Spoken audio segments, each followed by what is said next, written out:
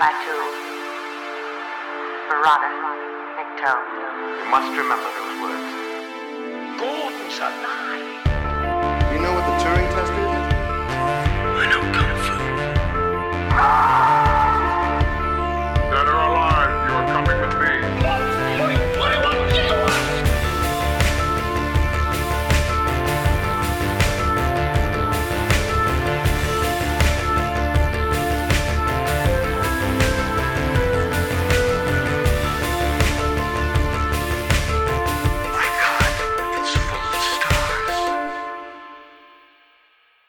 Ladies and gentlemen, welcome back to Stories Out of Time and Space. I'm your regular host, Scott Weatherly, and as always, I'm joined by Julian Darius. Julian, how are you doing? You okay? Oh, I'm delighted. We get to discuss Transformer. That's right, we are back. Like it's a guilty pleasure. Yeah, it's a return to the Transformers, but it's a first for Michael Bay. It is a first for us. This is our first Bayverse kind of movie. But this is obviously what we've been doing with this season. We've been returning to certain franchises and doing sequels and sort of follow-ups and that sort of thing. And we are doing the 2007 Transformers film. I'm not even going to bother explaining the plot, if I'm perfectly honest. Transformers come to Earth. There's some fighting and actually some hijinks, and Shia LaBeouf's in it and Megan Fox. That's all you need to know. We'll talk about the plot as we go. But let's hit it then. Let's get right into it. Julian, what are your thoughts then, initial thoughts on Transformers 2007? Well, maybe we could start with sort of like what we remember of this film at the time. I think this is a fine movie. I think it holds up. I think it's a legit good movie. It is. We talked sort of before the podcast about how there are parts of this that are sort of like 10 out of 10 and parts of this that are like 2 out of 10 or 1. It is very uneven. There are just some embarrassing things that are just stupid mistakes that you think, why would you do this in terms of dialogue or whatever? It's really embarrassing stuff that I think in retrospect would get worse as the series progresses. One thing that I always think about seeing this again is all of the flaws from the later movies are in this film. They're just forgivable in this film. But those Michael Bay-isms that will eventually just metastasize movie after movie after movie and get worse and worse are already here. The cancer's in the bones of the movie already. But having said that, it is an amazing, amazing film. I do really enjoy this. Yeah, no, I agree with you. One of the things I would say is, and I want to echo that point is, but I hadn't watched this first film in quite a few years, but I have seen some of the sequels more recently, and some of the sequels I really, really don't like. We may get to them at some point, but I really don't like. They're overlong, and I think they're sort of like they're too reliant on certain things, and it gets messy. And so I had they had tarnished my memory of this film, where I was saying to myself, I remember kind of liking this film, but everything else in this franchise irritates me, or there's parts of that franchise that really bother me. So I'm not sure how I feel about that original film. I think it's going to be rubbish. It's Michael Bay.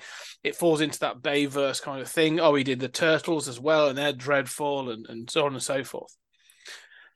And although he's not directly involved, obviously this has still got Steven Spielberg in as an executive producer, so you sort of get that feeling that there's a bit of the Spielberg influence in this at times. Yeah, you feel it for sure. Yeah. And so watching it this time back, I was quite surprised where I got to the end and I was like, I had a lot of fun with that. Like, as you say, like there's moments where I'm scratching my head where I'm like, why have you done that? Like that part, we'll get to some of them. But there's others where I'm just like, yeah, no, this is solid and it's really well shot and it looks good and it's fun. And I mean, just going with it. What I would say is, we were off air, we were talking about some other films that sort of like have this similar feel. But this was one of those films that if 8-year-old, 9-year-old me, that had obviously gone through the Terminator cartoons, watched this, it would have blown my mind. Like, Yeah, absolutely blow my mind. You know. I think that, going back to when it came out, I mean, Transformers was kind of in a bit of a lull. Hmm. It is amazing. We're going to do the first three-part series on the Patreon Hmm. of the animated show. So, I mean, I grew up on that. I had a bunch of the original toys. I sort of checked out for Beast Wars, and there was a lull in between. And then basically Transformers has gone strong. Now in Mm. the '80s, it was sort of competing with GoBots. GI Joe was a much stronger franchise. Yeah, yeah. Now it's the opposite. So I mean, when Transformers came back, and today Transformers has across all of these shows, which I'm sort of going back and watching stuff that I missed or don't remember that well, over 1,200 episodes. Wow. I mean, like, no, this is crazy, right? Now they're all in crazy different continuities. Continuity has never been the forte of the Transformers, but and sadly so. But so when this came out, the idea of doing a live action Transformers was mind blowing. Mm. And this was very much still a sort of '80s nostalgia property. Some people remember Beast Wars fondly, but for this was part of that sort of '80s nostalgia wave of movies, right? Mm. And we didn't have many of these big superhero movies yet. This is still 2007. We're not into like the Marvel movies proper, Marvel Cinematic Universe. It's just barely eking forward. Well, no, Barely it'd be started. the year after. Both the Oh, that's Incredible right. Hulk and Iron Man would come out in 2008. So this is the year before. Right. So, like, I mean, we've got like Fantastic Four and Daredevil and stuff Mm-hmm. like that, and X-Men and Spider-Man. But so the idea of doing live action Transformers was as shocking to me in 2007 as it would have been doing live action dinosaurs in Jurassic Park. Yes. This had that kind of like watershed movie feel to it. And so this movie makes a lot of choices with the franchise. Some I like, some I don't. But and a lot I don't, but I understand why they did. And I don't think they're stupid Mm. choices. But like you said, like the 8-year-old me is just like, I cannot believe some of the stuff in this movie. Yeah. And it is so amazing, and it has so much fun with just the joy of doing this for the first time. Even with a small cast of Transformers to keep the CGI budget down, it looks great.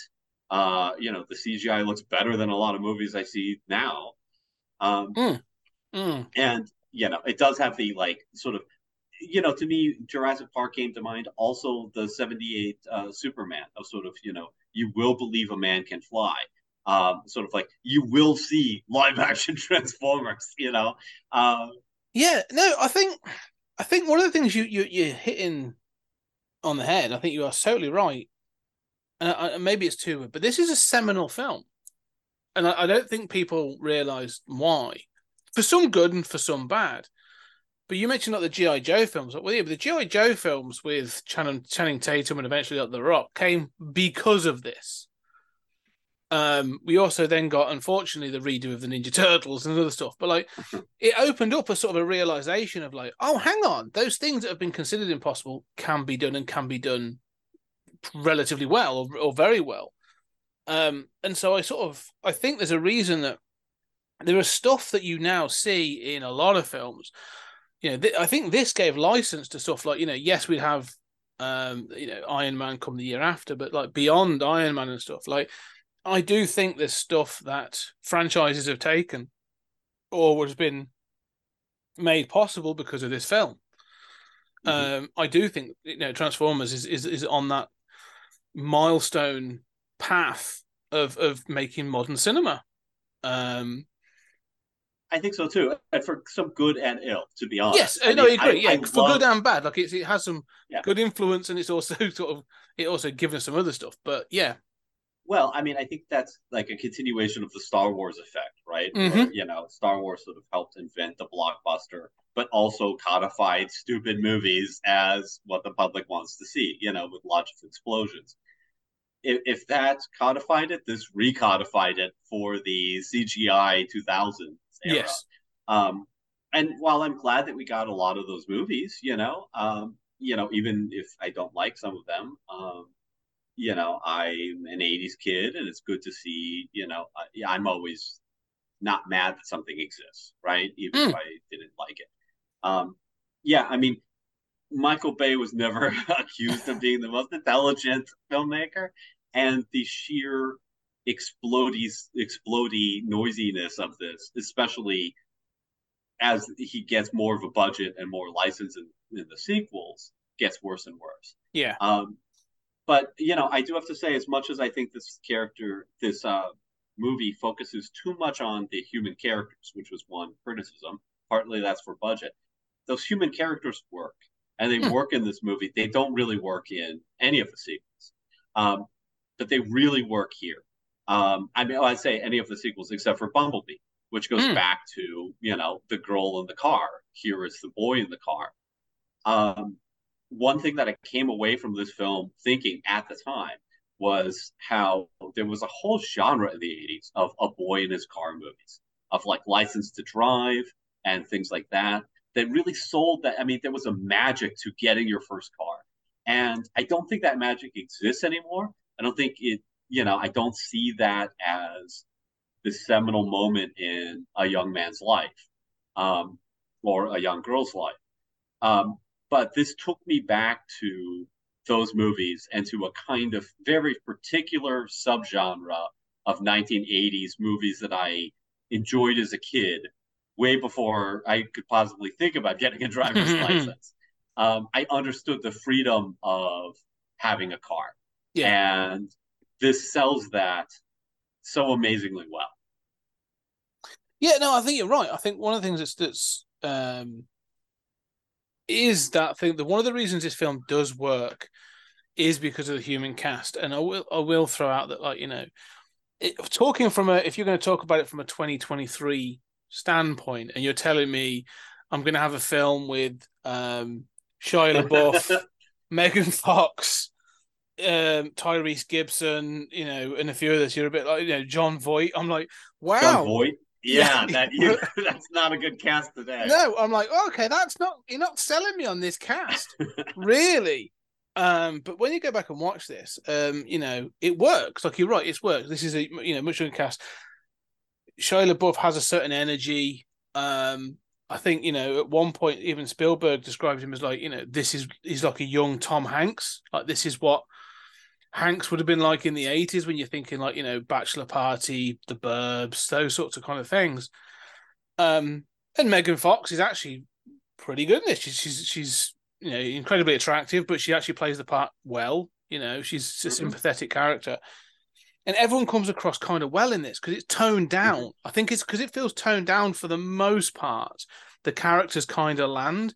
When it gets off the rails in certain places, that's where I'm like, okay, yeah, the energy is sort of like losing me a bit on this. And they introduce, in particular, Anthony Anderson, the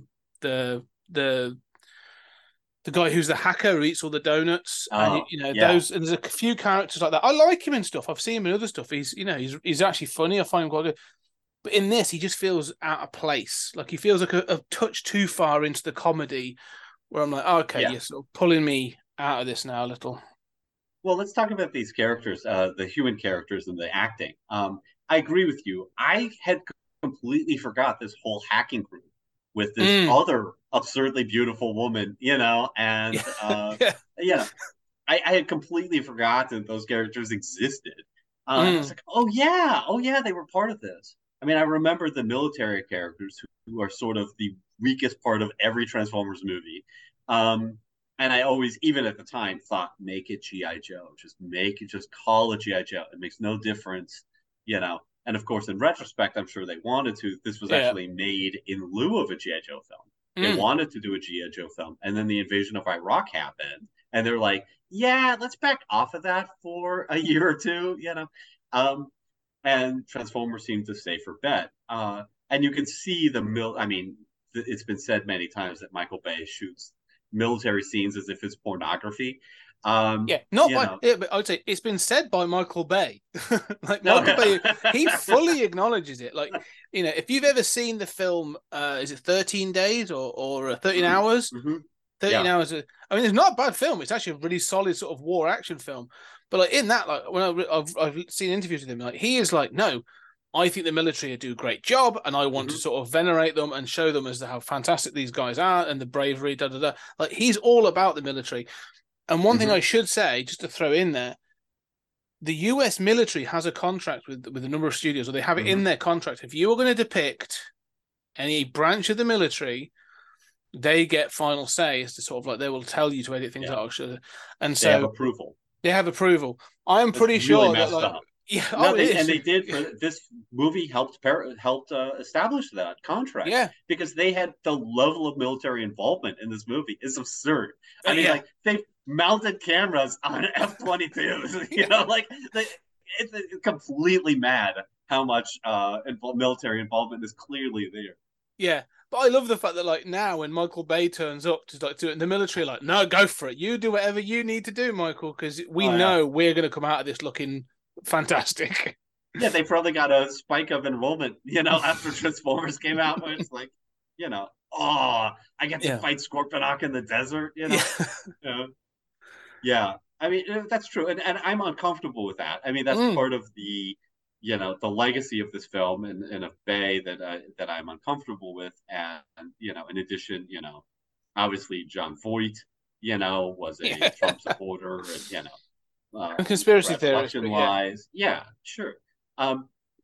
Okay, but let's talk about the acting of the characters. You know, I can go along with the Josh Duhamel, you know, in this. He's fine. He's a sort of plays an everyman sort of soldier. You know, I think Shia LaBeouf is not just competent here. I think he is straight up great. I think this is the performance of his career, and I think he plays this within an inch of his life. I think it is tonally right on. He makes me laugh. He makes me feel stuff. He is better than possibly any actor I've ever seen in this movie at playing the everyman who's like a fish out of water, who's dealing with an alien invasion. I mean, the look on his face as he turns, you know, to leave to carry that Allspark is like, I mean, when I would pause the movie to go to the bathroom or get a drink or something, I'd come back and just be like, I can't believe this expression on Shia LaBeouf's face, that it's dead to rights. And even with brilliant actors, you randomly pause the scene and you're like, yeah, that might, you know, so-and-so, you know, looks weird in that moment. Shia LaBeouf is just dead on. He plays that teenager, and that, again, it brings me back to being a kid and the love of the car and all of that, to have him want to be with that girl and be so awkward. And he, you know, a key moment is when he's talking to his dad and trying to keep his dad from coming into the yard, where all of the Autobots have inexplicably decided to, you know, to wander in robot mode. And he's like, no, I love you, Dad. And he says, you know, sleep tight, handsome man.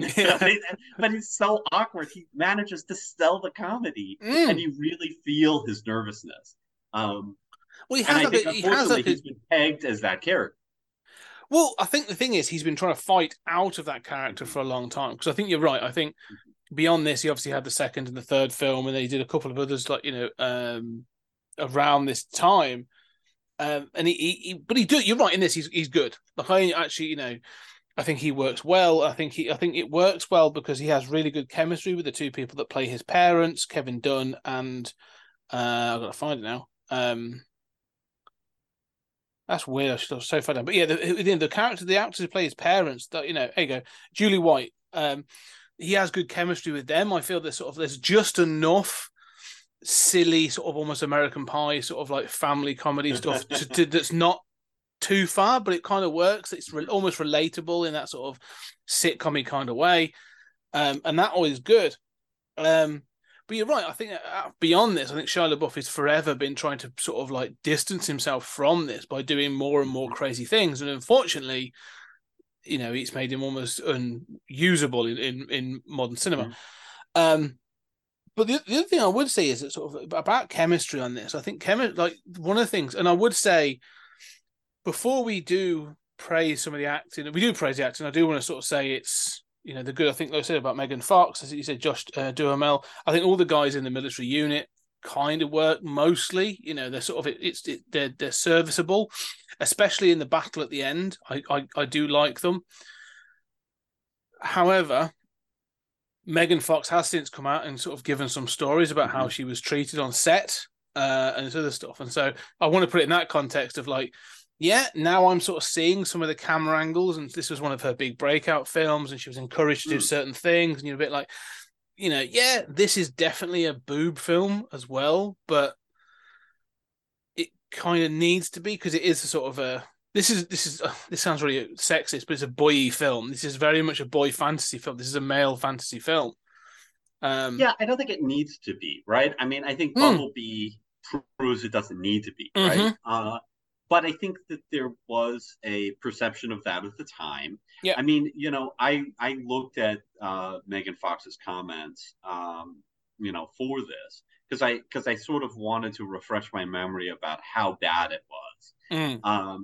And you know, I mean, it seems like part of why she wasn't on the third one is that she compared him being Michael Bay to Hitler, and that Spielberg was not going to have that, you know, having done Schindler's List, you know, and so, you know, I mean, and part of being young is that you make irresponsible comments, you know, especially when you're young, to the press.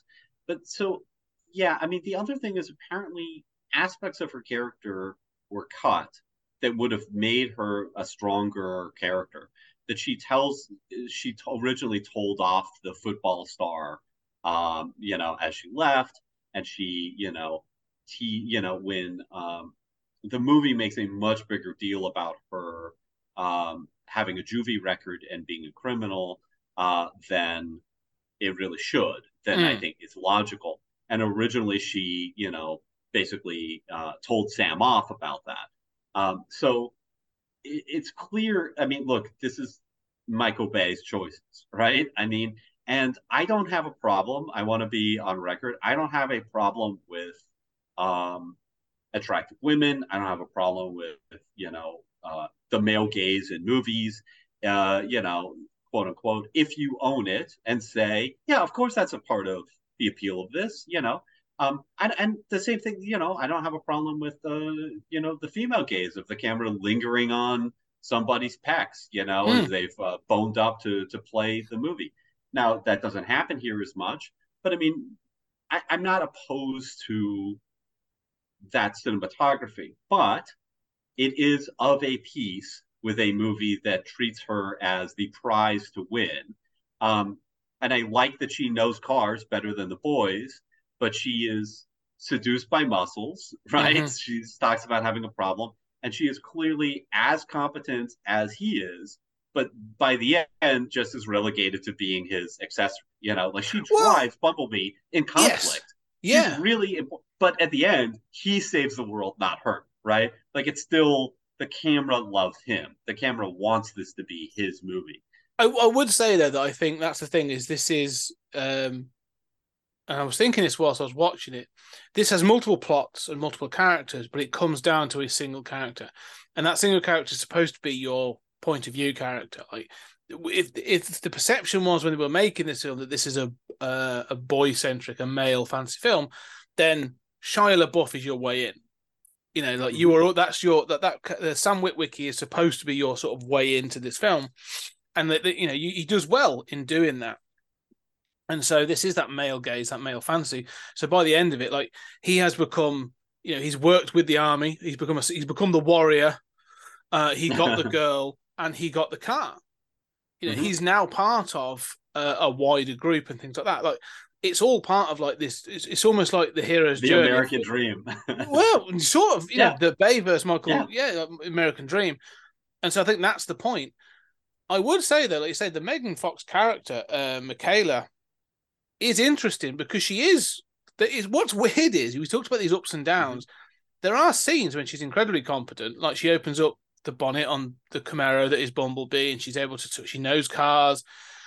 More than that, later on, like she stands up to the military, and she sort of does stuff. And like you say, in the battle at the end, like she's the one that drives the truck with Bumblebee on the back into battle, like in reverse as well. No, you know, like I know. I sometimes you and I couldn't drive backwards down a city street at 30 miles an hour, let alone 60. Yeah. I sometimes struggle to reverse into a parking space. So, like, she shows her to be competent. You're right, but then, like you say, it sort of slightly keeps pulling the rug to be like, oh, she can't be better than the boys. We need to keep sort of her, and it's kind of sort of like, you know, again, I understand. It's ironic because she says that about, you know, guys don't like when you're better at cars than you. So she's called the movie on its bullshit. I was about to say, that's the thing. Like, yeah, Michael Bay even calls himself on his own bullshit by giving her that line. And you're like, huh, all right, fair enough. But she's actually she is a good character in this. One thing we've been talking to, because I do want to come back to some of the actors, because they do have some interesting bits. The one thing I wanted to touch on before we get to some of the action is the humor in this.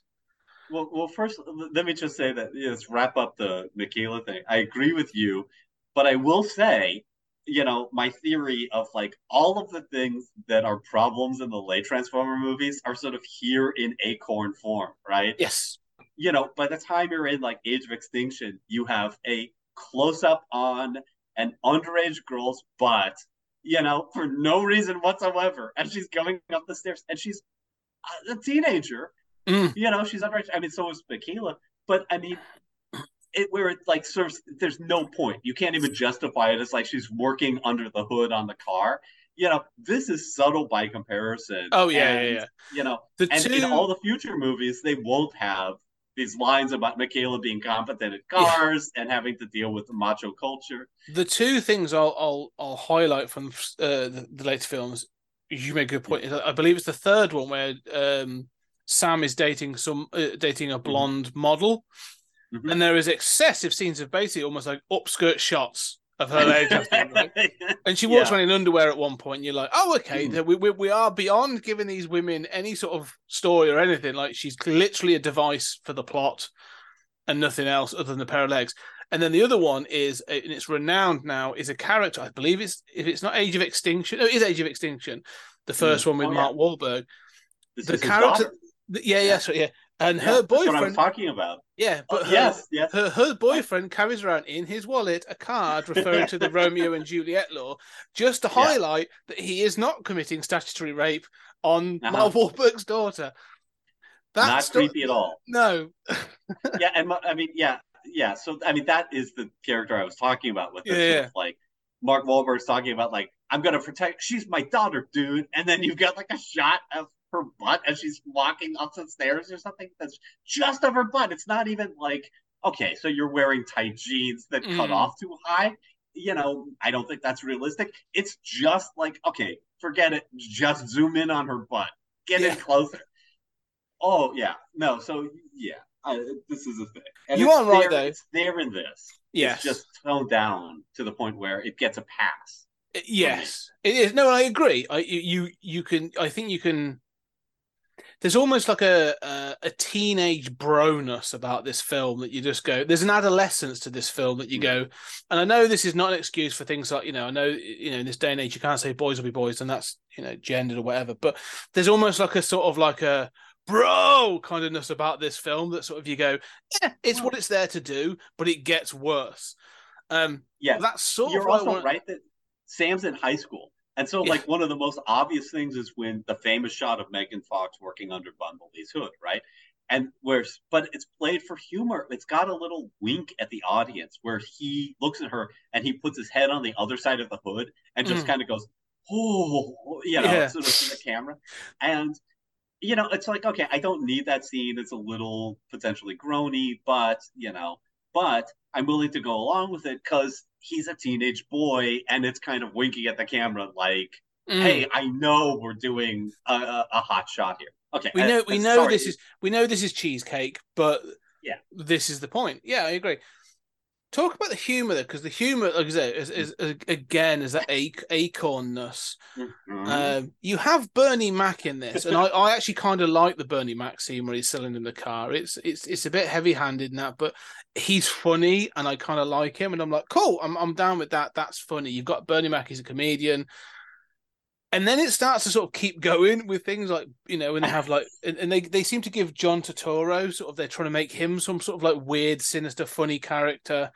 When he has like they're called Section 7, and he has his S7 vest on, and he gets peed on, or like lubricant sort of sprayed onto him by Bumblebee. And it just keeps going. And then you get like, the little, you'll notice, but the one you're met in the very beginning, the one that's on Air Force One that turns into a frenzy, and then turns into I don't a phone. think he's named in the film. No, but like you get humor with him bouncing around on different things, and he makes funny noises, and it's sort of you keep getting that kind of humor, and again, there's like times where I'm just like, this humor's not working for me. And again, they introduce Anthony Anderson. Is that whole thing where he sort of like, if you eat the donuts, you're showing that you're not guilty because you're comfortable to eat the donuts. And the moment they walk in, he's like, she did it, and I'm just like, oh, okay, you're still going with the humor, and it just, I don't know. So for some reason, like Michael Bay can't do. It's too heavy-handed. It just doesn't. The comedy in this doesn't work for me on. It keeps missing. I think that's a problem. That's one of the problems. But it gets worse throughout the sequels. But I don't know. What are your thoughts on that element? Yeah, I don't think the comedy misses as much for me. I mean, but I would say, and I don't think it misses 100% in the sequels. But I will say, when it misses by bigger and bigger margins, right? Like it. Yeah. I mean, and it just goes on. Like, I would say, like, all the comedy here, I'd say probably a lot of it misses, probably most of it misses, but I know what they were doing, right? Like, I know what they were going for. As it goes on in the sequels, more and more, you kind of just hold your head and go, like, what were you thinking with this shot? Yeah. So, like Transformers, do you mean like Transformer testicles later on and those sorts of things? Yeah. Yeah, I mean, so I would kind of classify two main problems there, and I'm okay. I don't think it's funny, but I think the Sector 7, S7 Superman symbol, like I know what you're going for there. I think that actually communicates about his character. I don't laugh, but I think Shia LaBeouf is the only one who can kind of pull off comedy in this movie at all. But I will say that the two kernels there that bother me are potty humor generally and racism. Yes. So the potty humor is, you sort of forget it. It's sort of pardonable. But you mentioned already Bumblebee peeing on John Turturro. Yeah. And this is Bumblebee, such a beloved character. Right? Like, you've got Bumblebee straight up urinating on John Turturro as punishment. Yeah. Dousing him in Europe, and it's done as a joke, and it's over fast enough that you can kind of pardon it. But it's also a learning thing, because obviously the dog weed on Ironhide, right. I think so. You've seen it as a bit of a it's almost like a payoff, but like, yeah. Okay, so what I would say is, I was going to mention that with the churro, the Chihuahua, merci. Urinating, on Ironhide. So there are 2 urine jokes. Okay, that is way too many for any Transformers movie. Okay, like, tone down the urine jokes, and this is the beginning of the potty humor, right? Yeah. And it will just continue, and it's so, like you were saying, there's a kind of like adolescent male energy to this that is absolutely Michael Bay, and that. Energy continues and gets ramped up as opposed to maturing, right? Yes. And that is a big problem. I mean, so for me, I think you get 1 Transformers urine joke per episode or movie. You cannot have 2. And so the fact that there are 2 actually really upsets me. And the fact that Bumblebee is urinating on somebody, it is upsetting. I agree, but what I find that, I mean, that's the thing. One of the things I want to say about John Turturro, because I really like John Turturro. I think he's a great actor, and I've seen him in a number of things where he is funny and he's very good, but he can also play sinister. Like I've seen him play kind of sinister and stuff. But in this, one of the things is Sector 7 is supposed to be played as this above top secret organization. It's above the government. It's got all this sort of, whatever. It's been around for centuries, decades at least. Blah, blah, blah, blah, blah. All right. You meet several representatives of Sector 7, right? You have the actor, Michael O'Neill, who plays Tom Banachek, who is the guy that sort of turns up with the briefcase and sort of says, Mr. Secretary, you want to see what's in here. He's a very serious dude. He's like, I've come from direct from the president. Like, he's playing it quite serious. He's Sector 7. And then you have, like, John Turturro, whose character sort of just is like, I don't know, comic relief. Like, how does anybody take orders from this guy and take him serious? And he says a line at one point, which has always bothered me, where he says about when he reveals Michaela's criminal record, and he just goes, "Criminals are hot," and you're just like, "I'm sorry, pardon, I don't understand. Are you coming on to this 16-year-old girl? Like it's really creepy." So I would say John Turturro is. I agree with you. Like I grew up with John Turturro. Like Miller's Crossing. I watched when it came out. You know, like I always loved John Turturro, and so going into this movie, I always thought, well, at least I hope John Turturro has an amazing role and gets every acting gig after this. And then he is the most disappointing actor in this movie. Like, how is that humanly possible? You say about Acorns, you say about Acorns, because his character comes back repeatedly and gets worse and it's worse. No better. Yeah. Right. Well, so, I mean, and this is part of a bigger problem, which is too much comic relief and too many comic relief characters. So you're right, totally about John Turturro. There's also, that guy who has the briefcase who shows up. He also says, like, I think it's he who makes that crack about, my crazy government paycheck, which is like another kind of groan-worthy line. Like, that's not the case, but also like those soldiers and the, the Department of Defense, they earn their paychecks. But, these guys are, the namby-pamby bureaucracy we don't like. And this is like this kind of dumb conservative thing of like, the government is bloated and stupid, but at the same time, we like our military, which is the biggest over-bloated and stupid part of the government, but nobody wants to admit it. The wording is actually his obscene government paycheck. So there's a lot of obscene things in this movie. That's not one of them. Yeah. But no, so I knew exactly what line you're talking about. And, where Turturro, he's revealing her, and he says, she's a criminal. Criminals are hot. Yeah. He sneers it. And he sneers it in this close-up of the camera that's like, it's like, now he's not turning it up to 11, he's turning it up to like 22. Yeah. And it's utterly absurd. And it's not okay. So first of all, it's about a teenage girl who is in handcuffs in his car under his protection, right? All kinds of inappropriate. Also, he's a government agent who is saying you can't trust her because she's a criminal. At the same time, I lust after criminals. Being a criminal is so fun and attractive. This is like an anti-smoking campaigner saying, yeah, but the problem is the cigarettes look so damn sexy, don't they? Yeah, it is. It's like using Mad Men as an advertisement against anti-smoking. You're like, no, look, John Hamm looks amazing.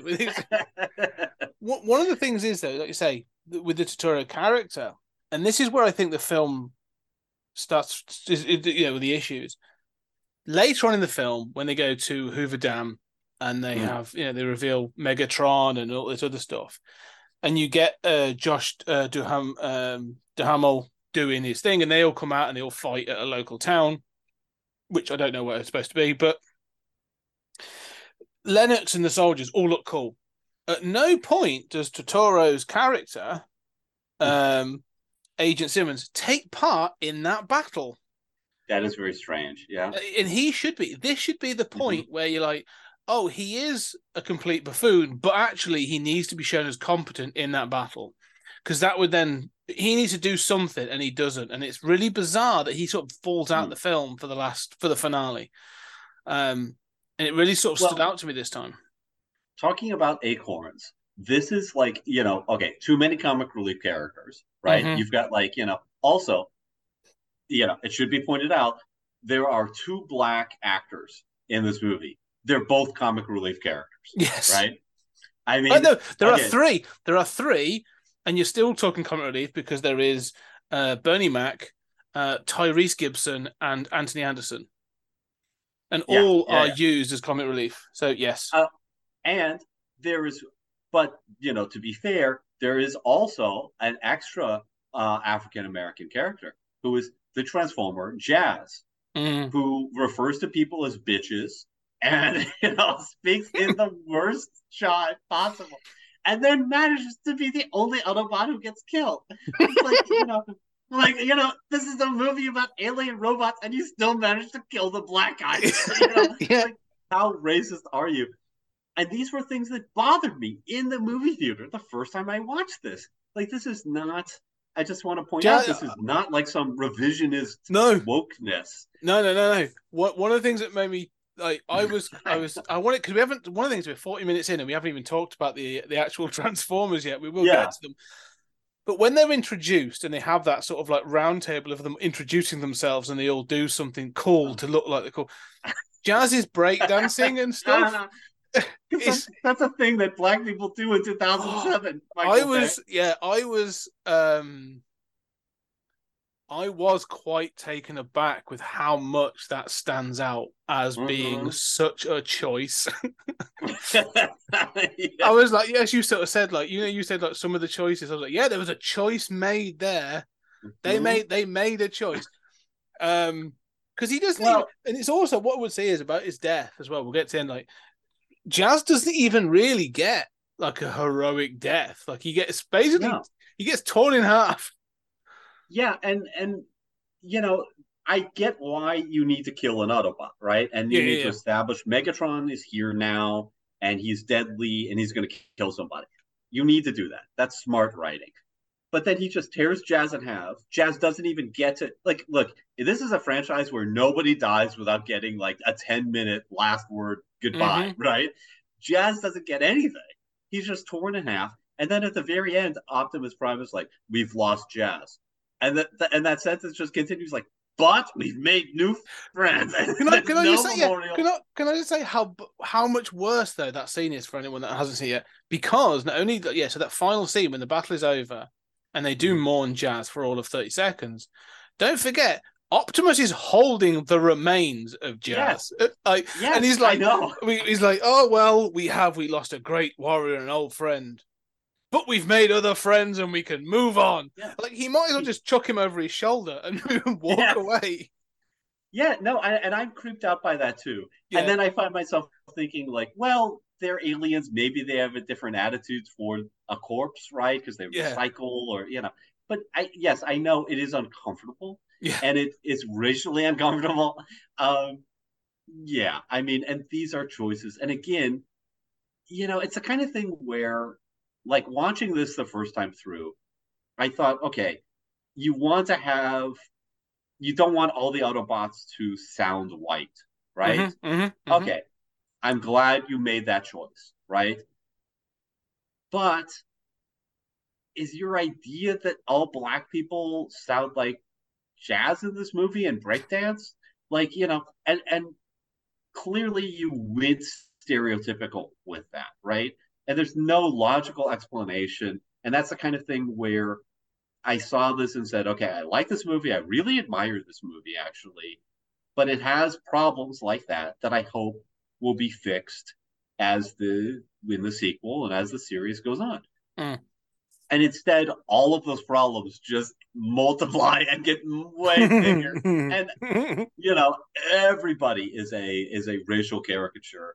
The racial issues in this franchise are shocking, and and they just get worse and worse. Oh yeah, Um, it's another acorn. It's another little acorn, an acorn of racism that's going to grow into a big tree of, oh, that's what they decided to do. As Yes. films go on, and not just of almost every ethnicity. Like Yes. there is sort of Asian characters, there's black characters, there's Oh. it gets bizarre. Yeah, And it gets worse even with the human characters. yes, I mean, I think when we next see John Turturro, he's running a deli, yes, because that's what Jews do. Because Yeah, that's true. so- Like he's trained to be like he's run an agency of the government with processing secrets. The moment he's not employed, he's going to do one of two things. He's going to be a banker or run a deli. It's like the Donald Trump version of race, right? Yeah. Like, Well, it's funny. What I find interesting is like, and I will and openly criticize sort of Michael Bay and some of the writers for doing this. However, at no point, like John Turturro could have easily gone, could I be doing something else? Like anything. I don't mind owning a shop, but like, can we not have it as like something else? Like, yeah. Well, I mean, another problem you mentioned this issue of him disappearing in the final act, and this is another acorn, is the sort of like the bad structure of Michael Bay movies and of these Transformers movies that there, I forgot, not only do you have you have three different groups of humans, not all of whom you really need. You don't really need these tech people. The military can figure it out on their own. They don't, and it's just another human group, another, black comic relief character. But don't forget, Sam has a best friend. I forgot Sam has a friend. Sam has a best friend who he leaves, who he takes to meet Michaela, and then he ditches him to pick up Michaela and give her a ride home. At no point is the friend ever seen again in this movie or any of the sequels. Yeah. Like, as far as we know, he dies of exposure having been left where he was. That's it. Well, he was left behind. He was beaten to a pulp by those jocks, and then, like you say, died of exposure on the side of the road overnight. That's a very different film. That's a that's the end credit sequence that didn't make it in. It's just his body lying there going, Sam, come back. What? Yeah, it's just. But there are as the sequels go on, there are these structural things where it's like, what happened to that character? I don't know. He just disappeared from the movie. Like literally, this is writing 101. But they do this for things like characters that come and go. These weird characters, because we will do these one day, but. Oh yeah, we'll get through. I'm going to make you. Yeah, because the only other character that always springs to mind as an actor, what these series seems to do is take actors that have incredible careers and are known for doing fantastic work, and then putting them in a role where you're like, what the hell are you doing? And I would now look at John Malkovich and Anthony Hopkins and be like, what the hell? What happened to you? Who did you owe money to that you ended up doing these? Well, first of all, let's be clear. They're whores, okay? I mean, now, look, I am too. You give me $5 million, we were talking about this beforehand. Like, I will act in whatever you want me to act in. Yeah, right? I had higher expectations of like John Malkovich. But yes, yeah. Well, the other thing is reportedly it is just so much fun to be on set. Oh, I can imagine. Bay. Yeah, I can imagine these are great fun. And also, like, he gets in the mud. He's fun as a director. People say it's like a nonstop party. And obviously Megan Fox had a different experience. Yeah, she was the one that was being sprayed with beer and stuff at the party. So yeah, that's probably true. Yeah, and so it's different, especially for some of these guys who went into acting because they were nerdy or they were. And it does occur to me, if Michael Bay has an analog in this movie, it's the jock who gets left behind. Gets left behind. But even Sam is kind of presented as like a jock's idea of what this character would be, right? He's still kind of a dumb all-American kind of boy. Yeah. And Michael Bay doesn't really know, smart guy nerd culture. No. One of the But things I you would could see say, an actor being like, yeah, I mean, I oh, grew up, I was, and now I get to be the jock is running the party and I'm invited to the cool show. well, basically that was actually what Anthony Hopkins said. I think was because and Last Night is easily the worst of these, but um, Oh no! I think Age of Extinction is oh, okay, it'll be interesting when we get to those. But Anthony Hopkins is on the record of saying like he was like he does all these sort of like period pieces, does all these very serious films, and this was his opportunity to do something silly, insane, and so I can completely understand that. Because we have got to get to, I really want to get to we haven't got to the Transformers yet. Because the other thing I want to talk about is to say, talk about the Michael Bayisms of this.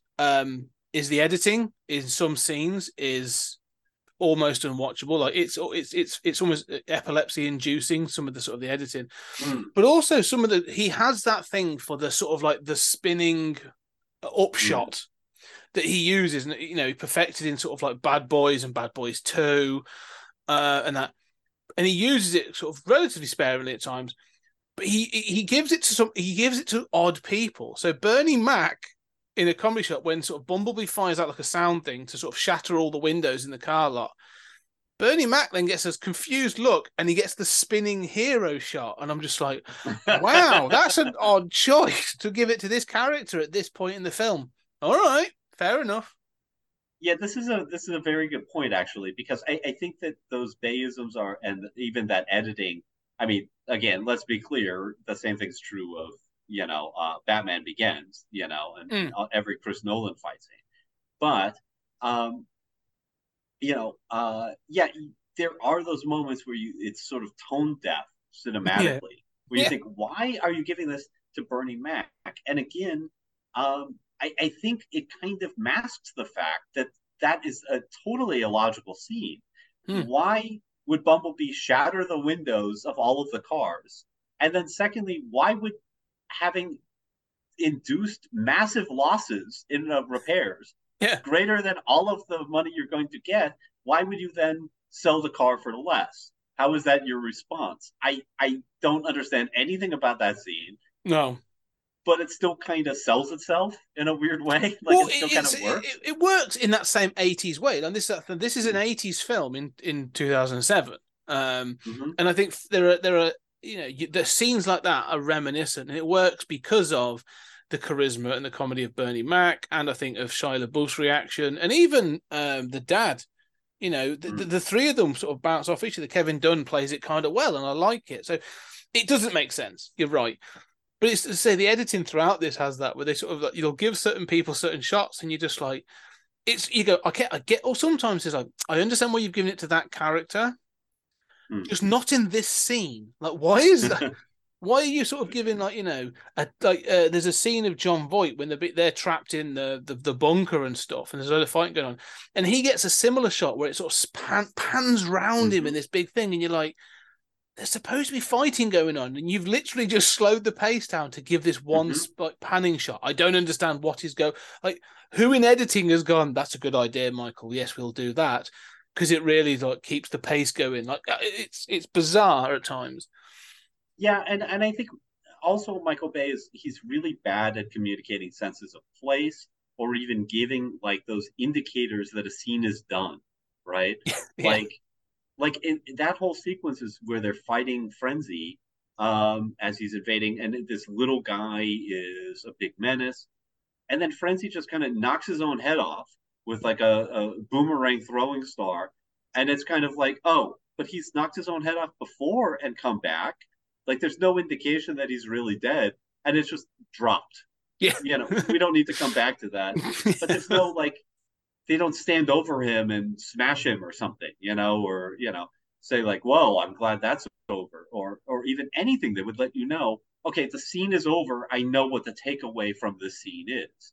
There's a weird way in which those shots are part of, for all of his obvious technical skill, he seems to have difficulty in communicating to me, what's the takeaway? No, I often think this comes down to Michael Bay starting as a music video director, in that I think there's a lot of the transitioning you get from scene to scene, especially towards the end of his films, is very much like that music video. It's like, all right, we're going in for the riff. The riff's finished. Move on. Do this. Do that. Mm-hmm. And that's what you get. And I think that sometimes with the scenes where it's like big fight, down to down. Now we've stopped. Now we move, down to down. And it's just sort of like you hit with so much stuff that it's not until you sort of stop and you go through it scene by scene that you sort of go, what happened? What happened to that person? Sorry, did they win that fight? I'm really sorry. I'm really confused about that. Like, what happened there? And what's funny is I was comparing this end battle, and I was thinking about Man of Steel in the same way, and going like, there's lots of destruction, and there's other things, and do the heroes help those that are in danger? Yes, they do, and there's also other stuff going on. But I was like, why is it then that actually the Zack Snyder Man of Steel one bothers me, and actually I get to a point where I'm like, I'm bored of watching this. Where actually with this, it actually probably makes less sense, but I'm kind of in the moment, and that sort of was like, the editing, although it's fast paced and it's probably given me an aneurysm in some way, it pulls you in to such an extent that you're not questioning stuff. Where I'm just sort of like, I'm in it for the ride. This is a big cartoon. It's like a music video. I'm being hit with them, with those sort of like big guitar riffs and the big beats, and I'm just in it and I'm going on the ride. And he's very, very good at bringing you along that ride. And it's not until you get to the end that you go, wow, that was an amazing roller coaster, but I don't really know what happened. Yeah. Yeah, no, I think that's true. And there were a lot of, look, he made a movie called The Last Night, in which I have heard podcasters debate who is the last night. Yeah. I don't know what the title means. Like, he made it. There's a movie called The Dark of the Moon. Yeah. Which apparently refers to the dark side of the moon, which is a thing that doesn't exist. Yeah. But I know what you're talking about, and I thought of Man of Steel too. And I think that this, first of all, Man of Steel goes way longer. Yeah. Especially, and it's only two people. Here, part of why Bay is able to get away with some of this is because he's selling such a sense of chaos in the middle of a conflict. Mm-hmm. And that really works with war movies, right? Yes. Yes. War movies are like that. And war is like that. And so when you have multiple Transformers fighting in a cityscape, it should feel chaotic. And you should have trouble keeping track of where everybody is. When you have two guys fighting, that's very different. But I thought of Starscream, crashing through the building, and thought, that's Man of Steel 6 years earlier. And I think I like it better here. That's exactly what I was thinking. Like, why does it work here, but it doesn't work somewhere else? Because the other film, actually, I wanted to just double check. It's actually a Ridley Scott film. But the other film that this brought to mind when I was watching the ending is Black Hawk Down. Which, and that's a Ridley Scott film, but that carries along on a very similar sense of chaos and panic, but that's done because you're not supposed to feel and know what is going on, because you're supposed to be sort of pulled into it as one of the soldiers that was there, and that's why I think it does work.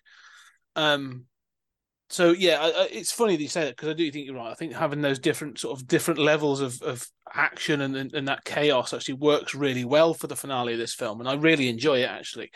In that sort of as a war movie, it feels like a battle. It feels like a running urban battle, and I like the fact that everyone gets something to do, and you do get big heroic moments of like Bumblebee and being driven backwards down the street and saving people, and Devastator coming in and sort of blasting the crap out of things. Like, it all works really well for me, I think. Let's talk. Yeah. Should we talk about the Transformers quickly in a minute? Sorry, make your point, and then we'll. Yeah, please. Well, I just want to say, to correct the record, it is actually Megatron in plane mode that's crashing through the building with Optimus. But it works great. And I think, even to think about later films, Bay is so good at the sense of chaos and so good at that music video, just kind of like. And there are moments where, especially in later films, you think, I don't know how we got here. I don't know what anyone's objective is anymore. I'm totally confused about any of that. But I'm sold on the chaos of this action set piece. I really feel a sense of stakes, even though I don't know literally what the stakes are. But he's directed this within an inch of its life. It's that And thing though, isn't it? Of he's like, so good and so bad at the same time. yeah, no, you're right. It's a bit like getting hyped up on candy and sugar, and you're all like, "Oh, I'm buzzing," and you're like, someone telling you it's a bit like, this is really important. And okay, is it okay? I'm really hyped. I don't know what's going on, but I'm in it. I'm like, like paintball or something like that, where all of a sudden, like, you are in it, and at the end of it, you sort of look back and you go, "I've no idea why I was so hyped," or like, or the sugar rush ends, and you're just like, "Oh man." Yeah, that was not as big as I thought it should be. But it does in that moment. It kind of works. Let's talk about the Transformers, though. I actually want to talk about the Autobots and the Decepticons in this film, because we haven't. So we do get them. We've mentioned Jazz, and we obviously get Bumblebee. We sort of mentioned Bumblebee. We get Optimus Prime, Ironhide, and who else is there? Ratchet. And on the other side, you have Megatron, Starscream, Devastator. So just I have to say, Devastator is officially Brawl. Right. Yes. So Devastator is in the second movie. That is acknowledged to be an error in the subtitles. Oh, okay. I don't know for the life of me why they haven't corrected it, because it's like Cybertronian script. You could just go back in. But yeah, the M1A1 Abrams is Brawl. Yeah, and then Bone Crusher, who's awesome. Barricade, who's the cop car. Love that. I love, absolutely. It's like to serve and enslave. To punish and enslave. The underside of cops, which again is like not something you'd expect from Michael Bay. No, he didn't mean that as satire. He did not mean that. Yeah, that's not satire. I know. It's not. It's not that clever.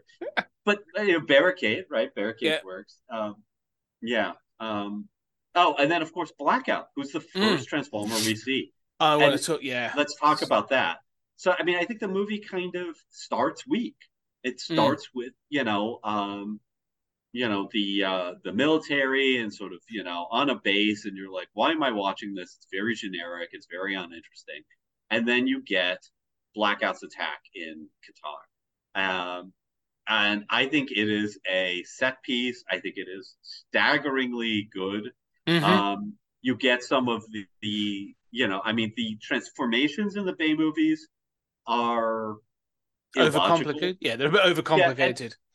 So, I mean, I have very mixed views because I'm a G1 guy, right? I like the blocky stuff, but I know why they thought that wasn't going to work on camera, and they went with this Bayverse kind of aesthetic, which I never really liked, but I like certain characters. So the transformation is kind of, none of those transformations really make sense. I mean, they're not running the CAD files don't really turn one thing into the other thing. There's a lot of moving polygons, which annoys me. But it is, again, you were talking about the sense of war. You really feel, and again, like this is the Superman 78 thing, right? This is Jurassic Park. The primary goal for this is to feel Transformers are real. And right from that first scene, you get Transformers are real, and one Decepticon is a real threat. Devastates a base effectively and brilliantly. And I think it's fascinatingly good. I agree. I think it's such a well done setup, and beautifully shot. I mean, I was watching this on the 4K, and it's just fantastic. But like, you get like the Blackout comes in, it's the sunset as he's flying in, and they recognize it, and then from that moment of transformation, and him just attacking the base. One of the things I kind of love about it, though, is the fact that this is going to be hard to. This is a word we will not use often with Michael Bay. They kind of hold back on some things as well, though, because you never fully see Blackout as his transformed as the robot. You see it from a distance, then you see extreme close-ups, and you're constantly sort of kept. You see enough to give you scale, like how big this thing is, and you get its power, but you never really get stuff, because then you get the photograph is the point, isn't it? That Tyrese Gibson's character sort of gets this photograph of it, and you are kept in enough to be like, yeah, what the hell if you didn't know any of the Gen 1 stuff, if you just came into this, you'd be like, what the hell is that? Like, this is, incredible. But it works as a set piece. Like that idea of it starts with chaotic war and it ends with chaotic war, because you do get that thing of like they are taken by surprise and they don't know how to react to it, and it just devastates that base. And it's a really, really solid opener for a film. I really enjoy it. I agree, and I love Blackout. I love that character. I love the look of that Pave Low, and that sense of like when it begins to transform, and you're watching this for the first time. This is the first transformation on screen, and you see that rotor come up, and you see the hologram, right? And it's just like, I mean, my heart skips, and I still feel that magic in that scene, and that's saying a lot. Yeah, no, it works. It's such a.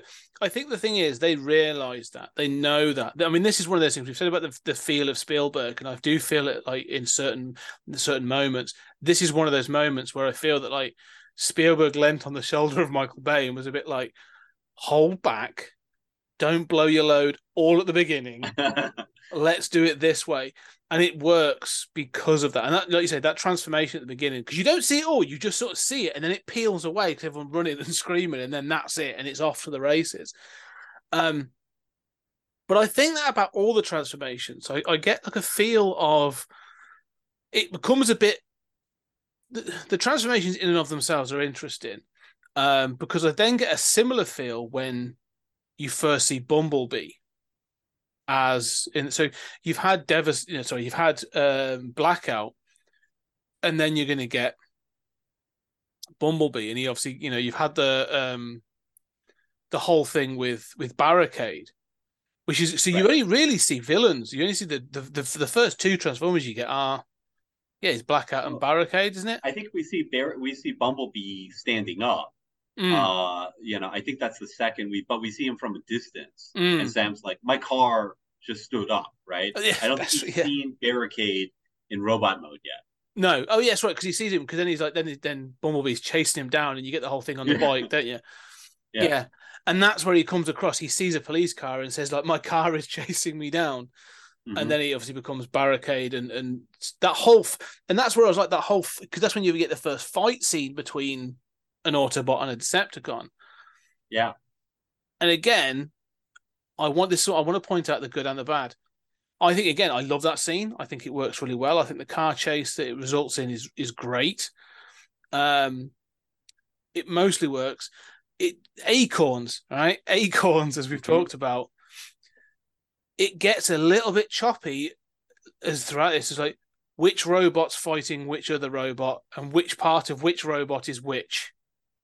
Yes, this is totally fair, right? And so, again, sort of thinking of Acorns, right? Like, Frenzy isn't named. Mm-hmm.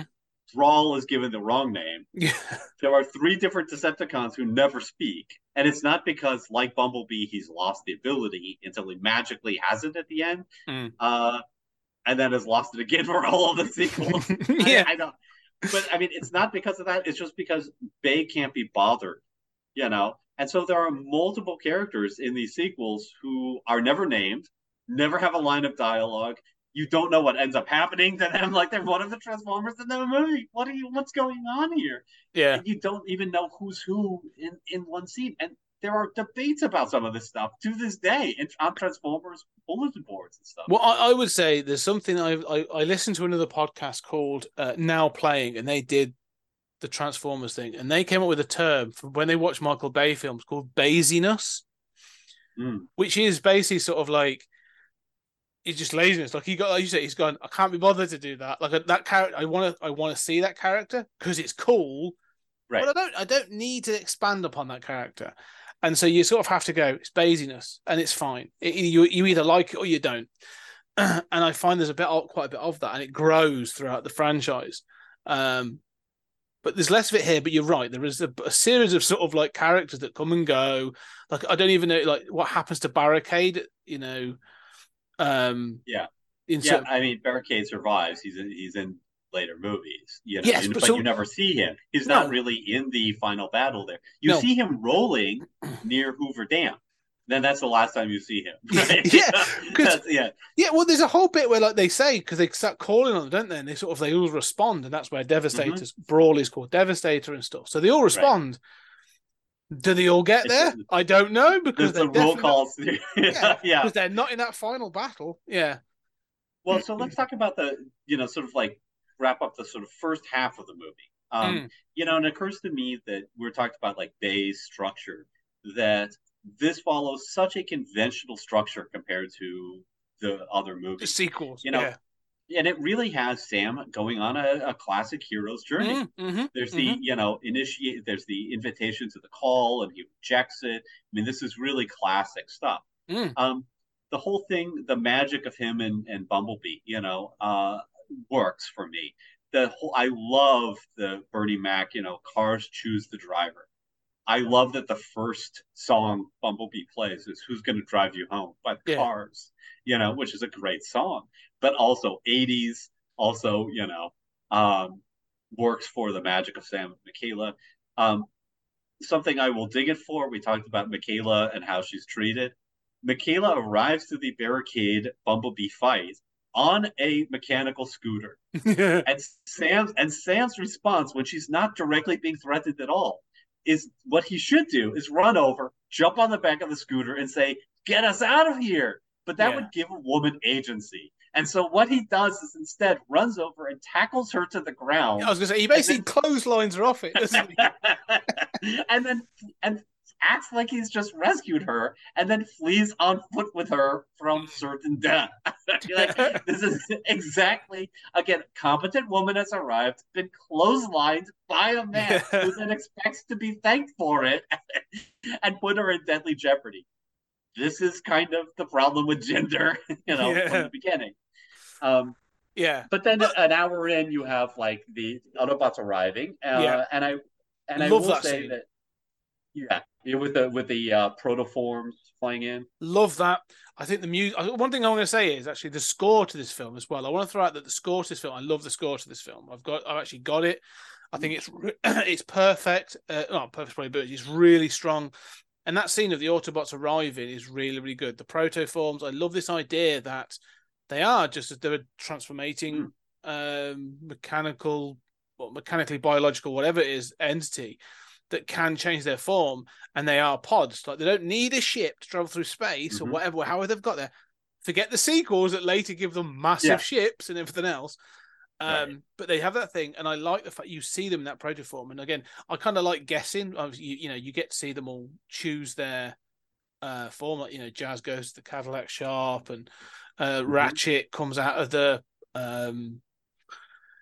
as the ambulance, and he's come after the sort of the first responders. Yeah, they got paid. There's so much product placement in this. But one of the ones that I find funny because they try to show an element of sort of the robots in disguise and all that kind of stuff. And then they show basically Optimus Prime stood on the side of a road watching a truck and then transform. And I'm like, you haven't done great, but it still works for me. That whole scene works for me. And I think that magic you said about. I think there's just a magic to that scene of seeing those characters becoming those robots becoming those vehicles. And again, the whole thing of like Bumblebee being the old Camaro and then transforming to become the new Camaro. The concept Camaro, The concept is all cool. Like it all really works for me. So I'm like, oh great, these characters look good. The music's good. I kind of there's one of them's gone through like a garage or something. And there's a funny, it's a silly line, but it makes me chuckle. Is when a guy's running past and he's sort of been filming it. He's like, "It's 100 times better than Armageddon, I swear to God." Oh yeah. And I was like, I kind of cringed at that line. Where I always thought it was Armageddon not capitalized, and then I'm like, oh no, that's a Michael Bay inside joke. I was like, oh, that's funny. No, I kind of like that. That made me chuckle. And so when they all turn up and that, and I do like it. And then it gets dinged a little bit.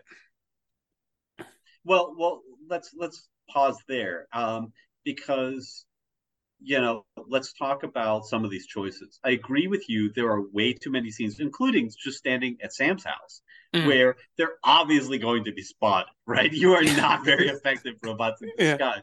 And sometimes they hang a light on that problem, and Mhm. sometimes they don't.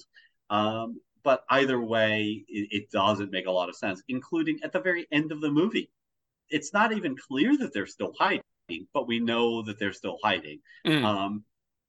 But Optimus is just standing in a field again. Yeah. Like All what, 30 feet of him. Yeah. yeah, I know. And so, but that's, I like this thing you had about the protoforms. And that was one of the things that I have mixed views about, because like protoforms and transformers mean something. I don't like what they mean as far as like how transformers choose their forms and everything. This is all part of the mythology that has sort of sprung up post G1. I didn't like the Allspark, instead of the Matrix. They used that so they didn't have to use the word Matrix so soon after the Matrix movies. And then they use the Matrix in the next movie anyway. Yeah. So I never liked the Allspark. That's invented here. Every movie's kind of got to have a MacGuffin. I'm so sick of Transformers MacGuffins. I can forgive it in the animated movie with the Matrix, but the Allspark is again like the Colonel. It starts down this road. The protoforms thing, I mean, but at least there's thought put into that, and I think you can see a thoughtfulness in this movie that isn't there in the sequels. That that protoform idea is part of why do they have ships, is exactly as you say. Also, this movie is careful with size. Yeah. One of the key problems with Transformers is that Megatron would turn into a handheld pistol, right? Yes. Except when it needs to be held by Starscream, who's got enormous hands, and then it's exactly the size of his hands. A giant robots turn into cassette tapes. I mean, so there was this mass shifting problem of the original show. It came from the toys being different sizes and coming from different lines originally. And so, this is a problem, and Bay was determined to fix that problem. Now, it's still there. Let's be crystal clear. It's still there. Starscream should be enormous. Starscream should be, a lot bigger than he really is. So should Megatron. And their size does change moment by moment, right? Having said that, they did not include RC as a motorcycle because they would in the next film, but Bay thought it would be too small, and had to be too small. And secondly, like Optimus Prime's cab has extension on it. And that's explicitly to give him more mass so that he's bigger in robot mode. So there's a thoughtfulness to this, like you said, with this arrival scene that that is not there in other movies. And even if I don't agree with all of their answers, I respect that they've tried to make the Transformers make a little more sense. Because I love the Transformers, but there's nothing especially logical or consistent about them.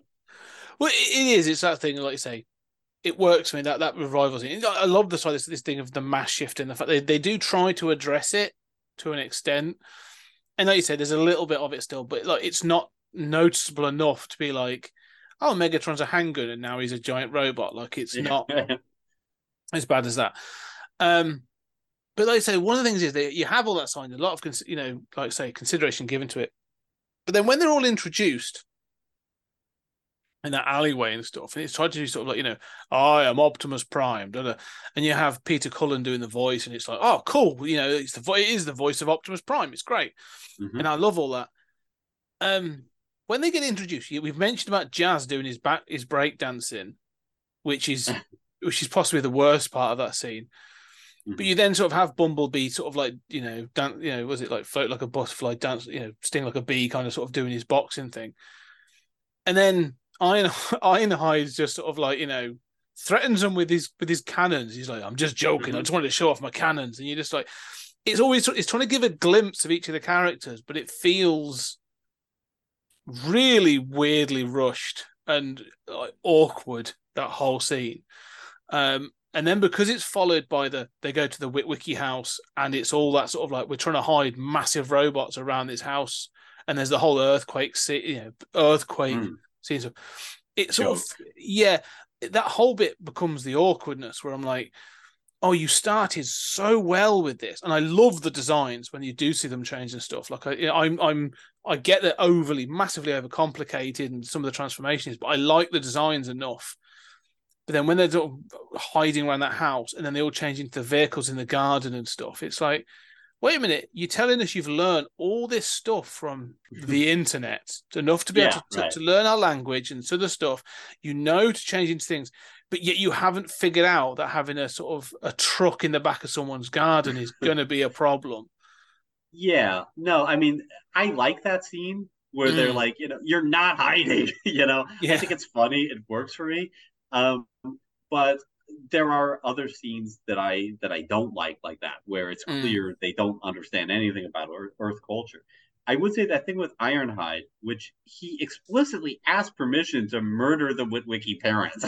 Yeah. I mean, I would say that's another one of these kernels where, you pointed out that as they're introduced, Jazz is sort of the racist kernel.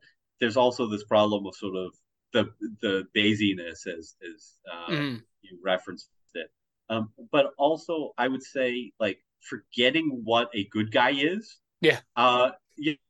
Where it's kind of funny that Ironhide as the weapons expert is always wanting to shoot things and shoot humans, but this will be a problem in later movies, and straight up Optimus, not long after that, once Sector 7 strangely detects radiation, which is never mentioned again in any of the Transformers movies, like they're poisoning all of their allies, and then Optimus Prime flees, and he's stepping over manned civilian cars. He's endangering human lives. This happens several times in this movie, where I would also put that in this kind of kernel of like, I give it a pass here, but it's this weird way in which the heroes aren't heroes. Yeah, there's a level of this, and I've always thought about this as in action movies and stuff. Heroic actions are given a pass. So, for example, I always think of like the Lethal Weapon films or Commando with Arnie or something like someone opens fire in a public space. If it's the hero shooting down baddies, it's fine because they're doing it to the baddies. We're forgetting about stray bullets and all this other stuff. Like you don't think about those things. And it's very much the same here where we know they are the heroes because they are the title characters. They are the Autobots. They've had the heroic music, blah, blah, blah. They've been introduced as the heroes.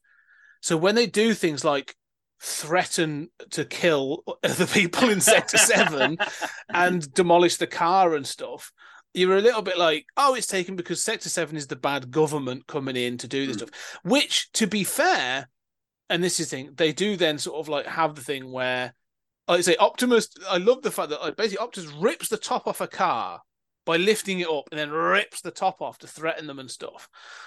Having and could quite easily, as you said, have killed people in several occasions, like by accident. When they take down Bumblebee and they freeze him and stuff, and I think that scene works incredibly well as well. That's like really heartfelt scene where they're hitting him with the nitrogen, the liquid nitrogen, and all that other stuff works well. And you get like Sam runs in and tackles one of the guys and stuff. Love it. But then when he's taken, and Optimus, they actually saying to Optimus, like, we've got to go save Bumblebee. And they're like, no, there's no way of doing this without hurting people, humans. And I'm going, doesn't seem to bother you a great deal in some other scenes. Like, you really seem to be quite choosy about how this works. Well, and I think this gets to be a bigger problem in the sequel. Yes. I mean, this is sort of like the movies forgetting these rules, right? Yeah. But, to be fair, every Batman story, for 25 years has had the same problem, right? Like, every I don't kill superhero people. film. I just drop them off buildings. Yeah, every superhero film does it. Like, let's not kid ourselves. Like every everyone launches into Man of Steel as being possibly one of the worst examples of this thing and stuff, and to the extent that even the sequels tried to redirect to rectify it, but they're all as bad as each other. Well, I mean, look, when you're driving the Batmobile through crowded city streets with machine guns. Even Tim Burton knew, like you see people running out of the way. You've got Gatling guns and you're firing Gatling guns on the streets of a metropolis. Flying in with the Batwing and just opening up with missiles. Yeah. Yeah. And then, and then the Batwing crashes. Oh, yeah, that's called endangering people. I mean, like, a company would be sued for doing this, and rightly so. Yeah. Yeah, I mean, so this is not unique to the Transformers franchise. No. But the same way that Bay's style of cinematography sort of gets a pass, gives you, you can kind of elide those logical flaws where you're like, why are they here again? How did they get to this? You sort of forget that. This is something that kind of works in reverse, that the endangerment of civilians you can kind of give a pass to in Commando and action movies and superhero movies generally, but sometimes Bay like makes such a point of showing you that like there's no need for Ironhide to beg on multiple occasions to murder people. Yeah. There's no need for this. No, I mean it's interesting that it's in the finale, in the big battle in the scene. There's a point where, and they're trying to do something, but Megatron's fighting Optimus, and Optimus gets thrown into the side of an office building, and you see it from the perspective of the people sat in an office. Firstly, why they're still in the office, I have no idea. At this point, like the city's being bombed to shit, like it's gone off the radar, like it's gone off, like the whole thing's on, and there's still people seem to be sat at their desk. That's I tell you what, that is an American attitude towards work that is commendable because every Brit has gone at that point. But I actually just talked to people in Hawaii who got the text message saying, a nuke is on its way. Right. This is not a joke. Right. And the text says, this is not a drill. A nuclear missile is on its way. And their response was to go to work and put in a full days of work while they wait to be nuked. And they're like, well, did you not think it was real? Oh, no, we all thought it was real. We just thought, well, I thought, okay, so in fairness. Nothing better, yeah. It's a fair point. Americans do. Yeah. But the thing is, so he does that and they all get away. And then he sort of like falls off the building and you sort of see him land in the street. And you see that he sort of lands perfectly between two crowds of people, like no one is hurt. They're trying to sort of hammer home that there are people about, but they're not getting hurt. However, they're also then go back to the heart of the battle. And you never see bodies, but you have seen cafes get struck. You have seen, like, at one point, like Ironhide sort of diving over, doing the slow-mo somersaults and firing rockets and all this other stuff. Like, people have been killed in this scenario. Oh, yeah. Thousands of people are dead. Yeah, there's a jet slam into skyscrapers. Yeah, this is not that long after 9/11. Yeah, I thought F-22s. Yeah. And so, yeah, I am thinking that whilst I'm watching this and going like, this is carnage, but it's doing it in a cartoony enough way. Do you know what I mean? Like, it's done in a cartoony enough way that I'm like, I'm able to accept this as fantasy and I'm able to put that aside. That, like, it's not in the same way that action movies kind of do, that you're supposed to accept them as that sort of like action fantasy thing of, Die Hard 4, for example, like, yeah, he's going to fly a jet or he's going to travel on the wing of a jet while he jumps off a lorry and it's going to do this and that. Like, okay, like I'm going to sort of, it's fun enough that I'm going to enjoy it, but I'm not going to worry about it. I can't accept that in those later Die Hards. But no. But I'm trying to think of a good example. But I resent I want to see the bodies, right? I mean, I'm the guy, and I say this about Man of Steel too. I mean, Man of Steel pulls its punches. I want to see the bodies, and I think the closest we get is there's a car that's clearly got people in it that Megatron picks up and throws. Yeah, and again, you don't see the bodies, but it's clearly like, oh, those people are dead. I mean, this is Miracle Man. Yes, I agree. But so I hate this sort of falling Optimus problem. But it is clear, like, it really sells. I don't know about the cartoonishness. If anything, I would say kind of the opposite. That, like, it really sells. This is war, and you know, this is war in an urban setting, and people are going to get killed. Yeah, I yeah, no, wish it I were get you more right. honest about that, but Okay, maybe I'll rephrase it. What I mean is to use let me use Black Hawk Down as that as a mm, comparison piece then, because if we're talking about urban war or in that kind of environment, and it does it throughout this film because you have like the whole fight in the Qatar village, and they use the sort of they've got the plane that comes in with the big 50 caliber guns and stuff like that, whatever bullets it's got. Um, the war, the battling is good, and I feel it. It feels gritty, it feels dirty, it feels chaotic, and so I'm sort of feeling that same comparison where I'm like, yeah, it feels like a war, and I'm getting that chaos. The one thing, however, is as you say, when you watch, say, Black Hawk Down or one of those other sort of like, legit warmers, you see the people getting shot and you'll see the sort of the bodies and that sort of thing. And Bay won't hold his punches. Like if you go watch, let's say, 13 Hours and that, you'll see that he will do that elsewhere. But I do think that sort of like you say, this is intended to be a sort of like a kids film, a sign of franchise. And so you have to elevate it above that to be showing people running. So you have the people leaving the field of war and all this other stuff. They constantly want to show people escaping, and then they will show like empty shops or empty cafes or whatever to show they've got away. But yeah, you sort of know. So that's the cartoonish that I'm saying. That they're saying, okay, we're going to give you the. I hear you. We're going to give you that cartoonishness that you have to accept that people are safe. But you watch this and you go, oh, no. They're picking body parts out of that pavement for weeks after this. Oh, yeah. And all of the Autobots have fallen and squashed people. And, Yeah. And they're also very spiky and very complicated. Like they're picking like hair and flesh and blood out of their gears. Like, Oh, yeah. No, yeah, and they should. I mean, I wish that were in there, but you're right. I mean, we have a weird attitude toward violence where, there's plenty of massive violence in this, but showing real consequences. Yeah. One of the things I want to sort of highlight that I do like, and I think works. Because you say about the sort of the CGI. So I think the CGI in this is very, very good. Like they've clearly put a lot of work into it. It's not like now where they're crunching through it to get as much done with as little sort of time. This use of the transformation though. So there's scenes of like say Starscream transforming in the air from a jet into a robot and then back. Others doing a similar thing where you see transformation as part of movement, at times and stuff really works. They've done it throughout the film at parts like you'll see like Bumblebee, the car will jump off and he'll transform to catch people. And they use it in later in the sequels as well, both. I don't know, it just works well in this film where they'll show the transformations work well. I think Megatron's first transformation, like he literally just jumps and transforms into that big alien jet thing, Cybertronian jet. Yeah, and I'm like, cool, it looks good. Like it, those transformations. But when they have transformations in the battles, they use the transformation as part of their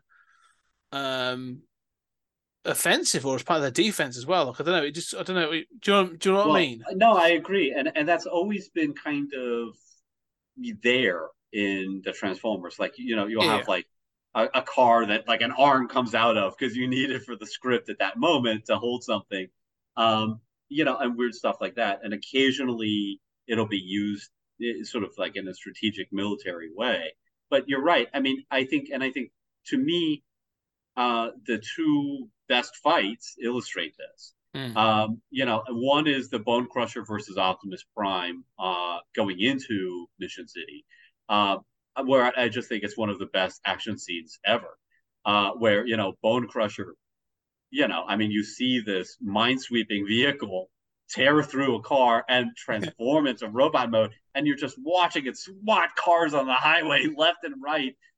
The carnage is great, and it's driving on wheels. Like its feet have the wheels from the car on it, so it's basically like on roller skating. Yeah.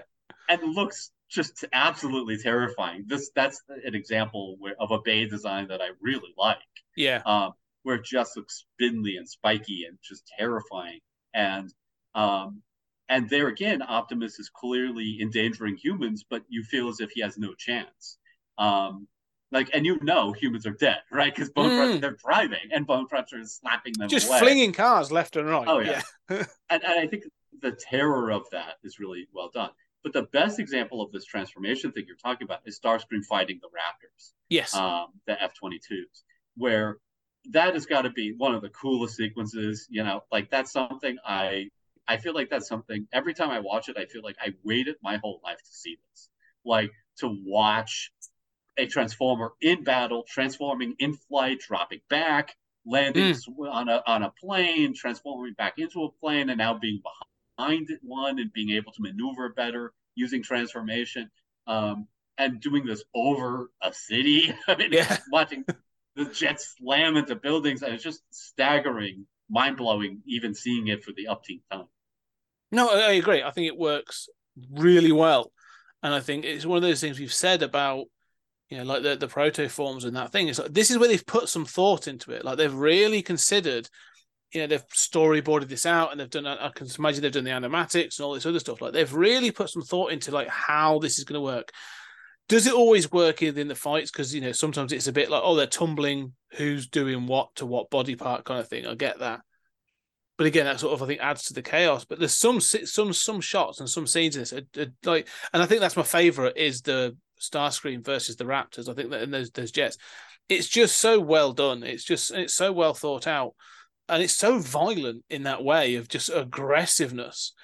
It's a really well done scene, and that's I'm really keen on all that. There is the other thing I would say, which kind of makes me chuckle, is the opposite. Is when they do sort of, there's a little bit of basiness coming on. For example, two things I want to throw out is when Sam gets to the top of that building, whatever it is, big building, and then you have, he's under threat from Megatron, who's basically ripping his way through that building. And I kind of like that like Megatron's just sort of like, this isn't going to stop me. He's like, I'm coming for you, boy. Is it Hugo Weaving that did the voice of Megatron? Welling in the film, yeah. He's really good. But so he's tearing his way through that building, and then you sort of have Optimus Prime running from roof to roof and jumping as he's gone through. And in my head, I may not have noticed it before, but watching it this time, I was like, "You weigh tons." And when you're running from foot to foot, all your weight landing on those places would not support you in any way, shape, or form. So there's little bits like that where I'm like, you've just done something really, really cool, and now you're sort of like, you're asking me to accept something that looks a bit silly. So this is what I'm saying. They sort of like give with one hand and take with the other. But overall, it works because I'm not supposed. It's only because I was coming at it with a critical eye, I think, more than anything this time, that I was going, okay, that looks a bit silly. But yeah, and to me, that like the same thing is true when they step in the street. I mean, if you've ever seen like the damage done by a semi-truck that's just dragging something, it tears the street up. You have to repave the entire street. When Optimus Prime is stepping on every single one of his footsteps is tearing up the concrete. People can't drive over that anymore, in a regular tire. I mean, this would be much more chaotic. But, you're completely right. And I kind of classify that as like part of the lack of blood, lack of body parts, lack of, just it's realistic enough that I'm really happy. But I, of course, always wish it were more realistic. And I saw the body parts and I saw that real physics. Yeah. I mean, having said that, we are talking about alien robots fighting in an unnamed American city, but yeah, I agree. I think. Well, so 2 points about that. One is it is an unnamed, it's Mission City, which is a city that doesn't exist, obviously. It is basically Las Vegas, right? Yes. So Las Vegas is 25 miles away from the Hoover Dam. Mission City is 22 miles away. But it looks in like the other in the other I, direction. It must be like I guess, but why does it look like New York? It's not in the desert. I have a theory about this. And I think there is and I could be miles off, and I've not looked at anything, but I have a guess that there is a version of a script where that final battle happens on the Strip. Yeah. I wouldn't mind that, but maybe there was what cost or Yeah, that was too close to reality. It's not representative enough to watch them destroy Vegas. but I do think if they've gone from Hoover Dam, they're going to be battle. I honestly think at some point there was a discussion where they were going to fight. That battle was going to be in Las Vegas, and that was going to be a fight on the Strip. It'd have been cool. I'd have been all in for that. It would have been awesome. Yeah. Well, and I'm irritated that I really like the third movie. Actually, I think it's actually good. But and the third, which one's that? Which one's the third one? The devastation in Chicago. Oh, Battle of Chicago. Yeah. Chicago laid waste. Yeah. And I know Chicago enough.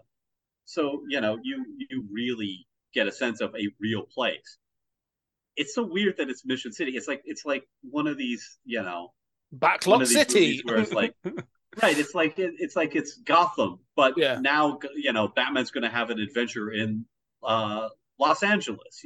Well, wait, so it's a little strange. The other thing that's really upsetting about that is that all of these humans are dead. All of okay, look, it is an amazing climax. I love the last 20 minutes of this movie. It is devastatingly brutal. It is, and it is the entire concept of the Transformers, their war, our Earth kind of idea, which we've never seen done this well.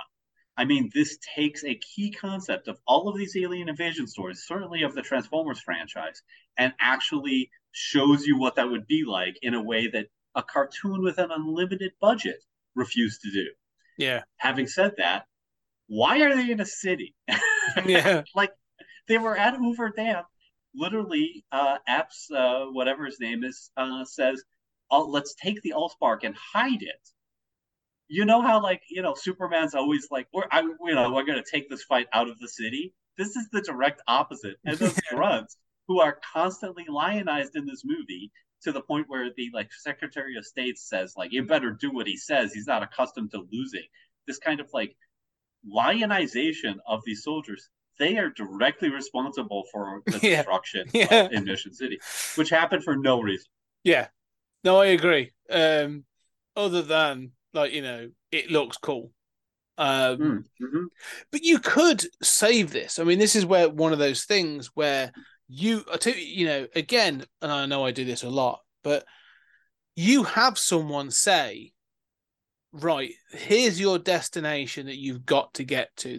We have this bunker, we have the, Area 51, whatever the bloody hell you want to give it. Area 51 is a good one. We've got to get to Area 51 from Hoover Dam because Hoover Dam has been compromised. However, in order for you to get there, the only road available is through this Mission City. You've got to go fast because we cannot put these people in jeopardy. And then it's like, oh crap, it went wrong, and now we are fighting in Mission City. Make it so you've got to be part of it. I don't know, but you're right, because otherwise it's like, we found the most populated area in this desert state. Yeah, literally. And I mean, and also those Raptors that are there to fire on Megatron, they're totally content with firing F-22 missiles into a city street. Yeah. Which I'm okay with, but there should at least be some dialogue about are you sure we should do this, right? Give us permission kind of thing. Yeah. Yeah, right. I mean, I'm firing on American civilians, essentially. This is, but raw military, right? Yeah. I mean, it's very confused. Yeah, you're right. But literally, the idea is, and in a movie that has the Allspark, you can justify anything, right? There's no need to just say, let's hide the cube. Where should we hide it? In the most densely populated area possible. We're getting closer, Tom. In fact, we're over time, but I want to sort of wrap up about two things. Because I do enjoy that kind of stuff, right? And there's two things I want to quickly touch on. We talked about the mass shifting. I don't understand the Allspark, how it's a massive building-sized cube and then reduces down to something the size of a basketball, yet is able to be carried around by humans. I don't know how the mass of that works at all. I'm going to accept it. It's fine. But it's ridiculous. But we talk about the Allspark. The Allspark creates at least three other transforming things, evil for a start. Like it creates them. It creates a car that attacks its driver, a vending machine that starts firing off cans at people, 7-Up machine, a 7-Up machine that starts attacking people, and then an Xbox robot as well. And like, there's no sort of like, we should really deal with those because like we've just found like these people shot to death by 7-Up cans. It's firing them out at 200 miles an hour, and it's piercing people's craniums. No, I mean that is slightly addressed in the sequel, but that is a problem. It's not clear at all. I mean, the Allspark is stupid, right? Yeah. But and what really hurts me is the Allspark was invented for this movie, and it's been in almost every iteration of the Transformers since. It's only here because you didn't want to use the Matrix, dude. Like this is a dumb idea. And how the Transformers reproduce, which it's tied to, is all kinds of messed up and stupid. It's not clear why they're evil.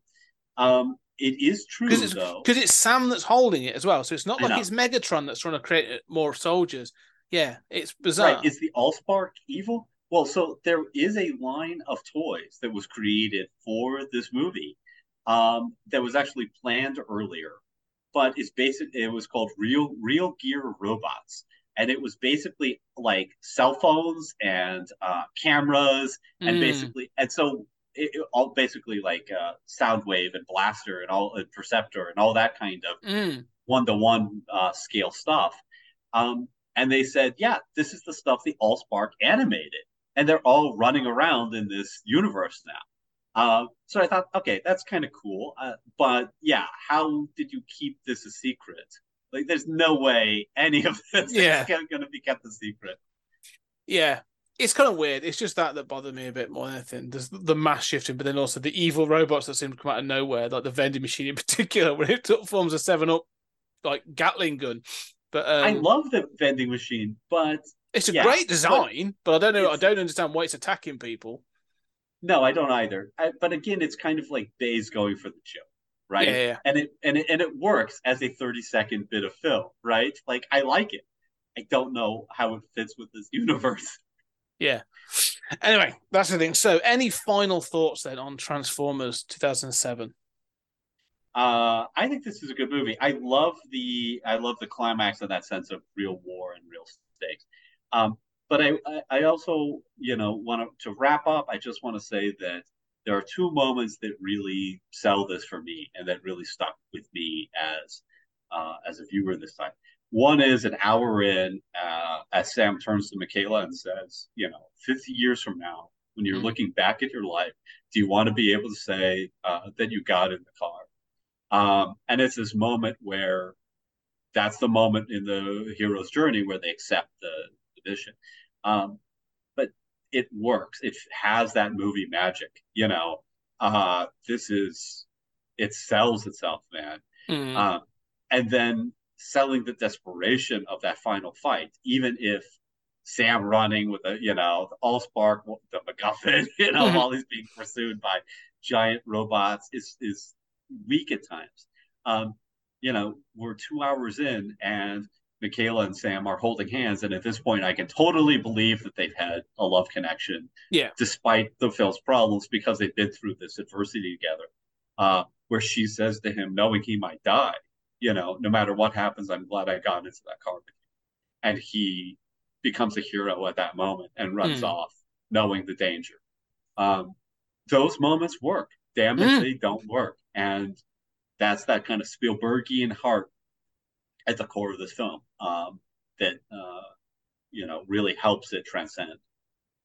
No, I think that's a really good point, because I think you're right. That's where this one works, is that I think the human characters do work for the most part. I think there is you feel that there's that Spielbergian heart, and I love that phrase because I think that's there, and I think you're right. It's almost like it's anchoring, and I feel it's anchoring Bay, where it's like hold back. You don't need to do everything, right? And it works because of that. And you see this with the directors. Again, I often think this about Tim Burton and the Batman films. I love both of his Burton Batman films, but clearly he was held back with the first one. Then they were like, cool, go for it. And you get Batman Returns, which is like a gothic nightmare of a sort of superhero film.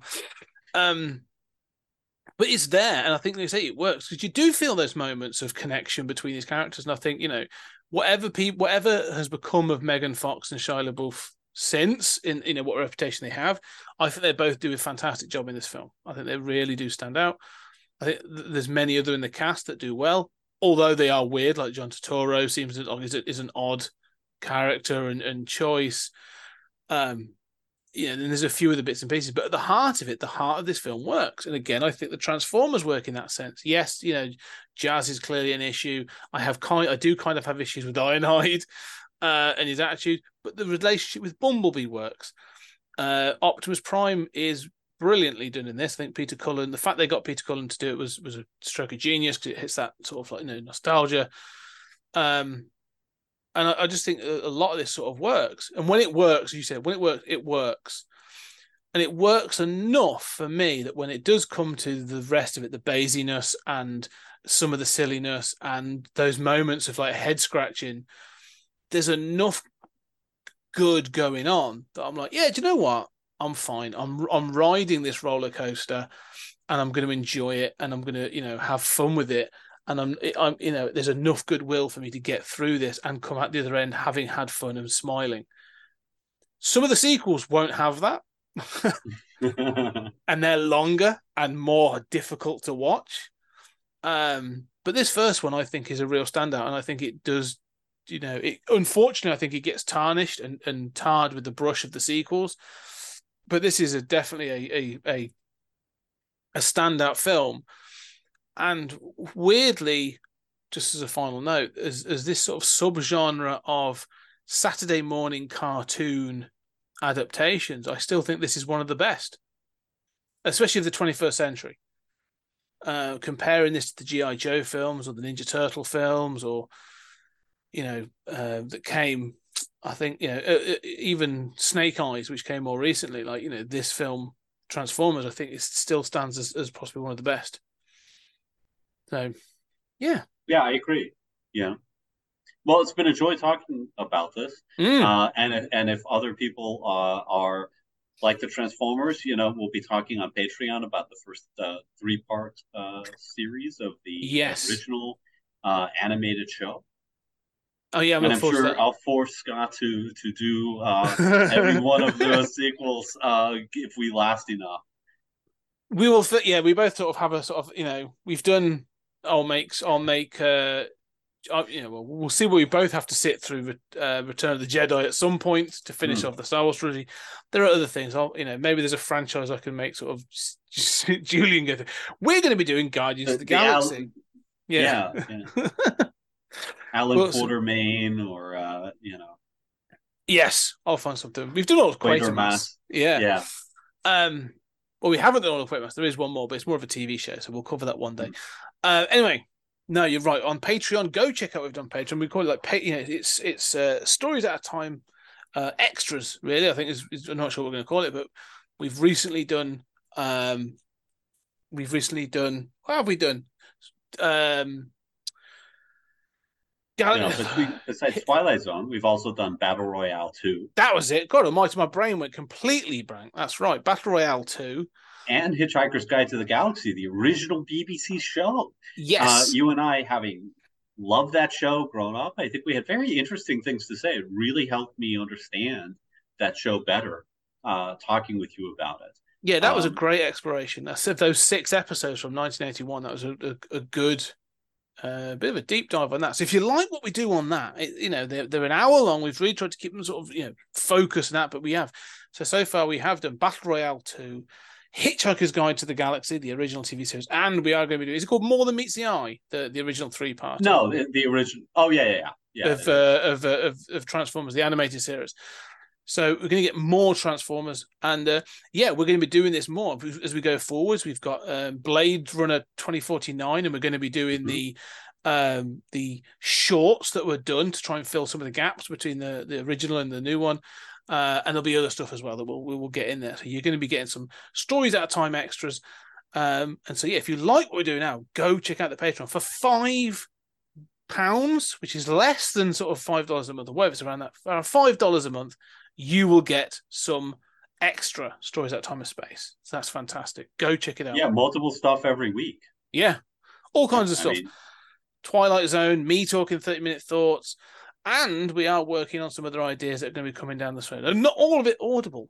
We are going to be talking about some more physical things. We'll keep that under wraps for now until we're sort of finished. But maybe for the end of the season, towards the end of the season, we'll announce that. But anyway, yes, ladies and gentlemen, thank you very much all for your support. If you do like what we're doing, obviously leave a review. Go check out the Patreon, as we've said. But for now, thank you very much. And we shall see you on the next episode.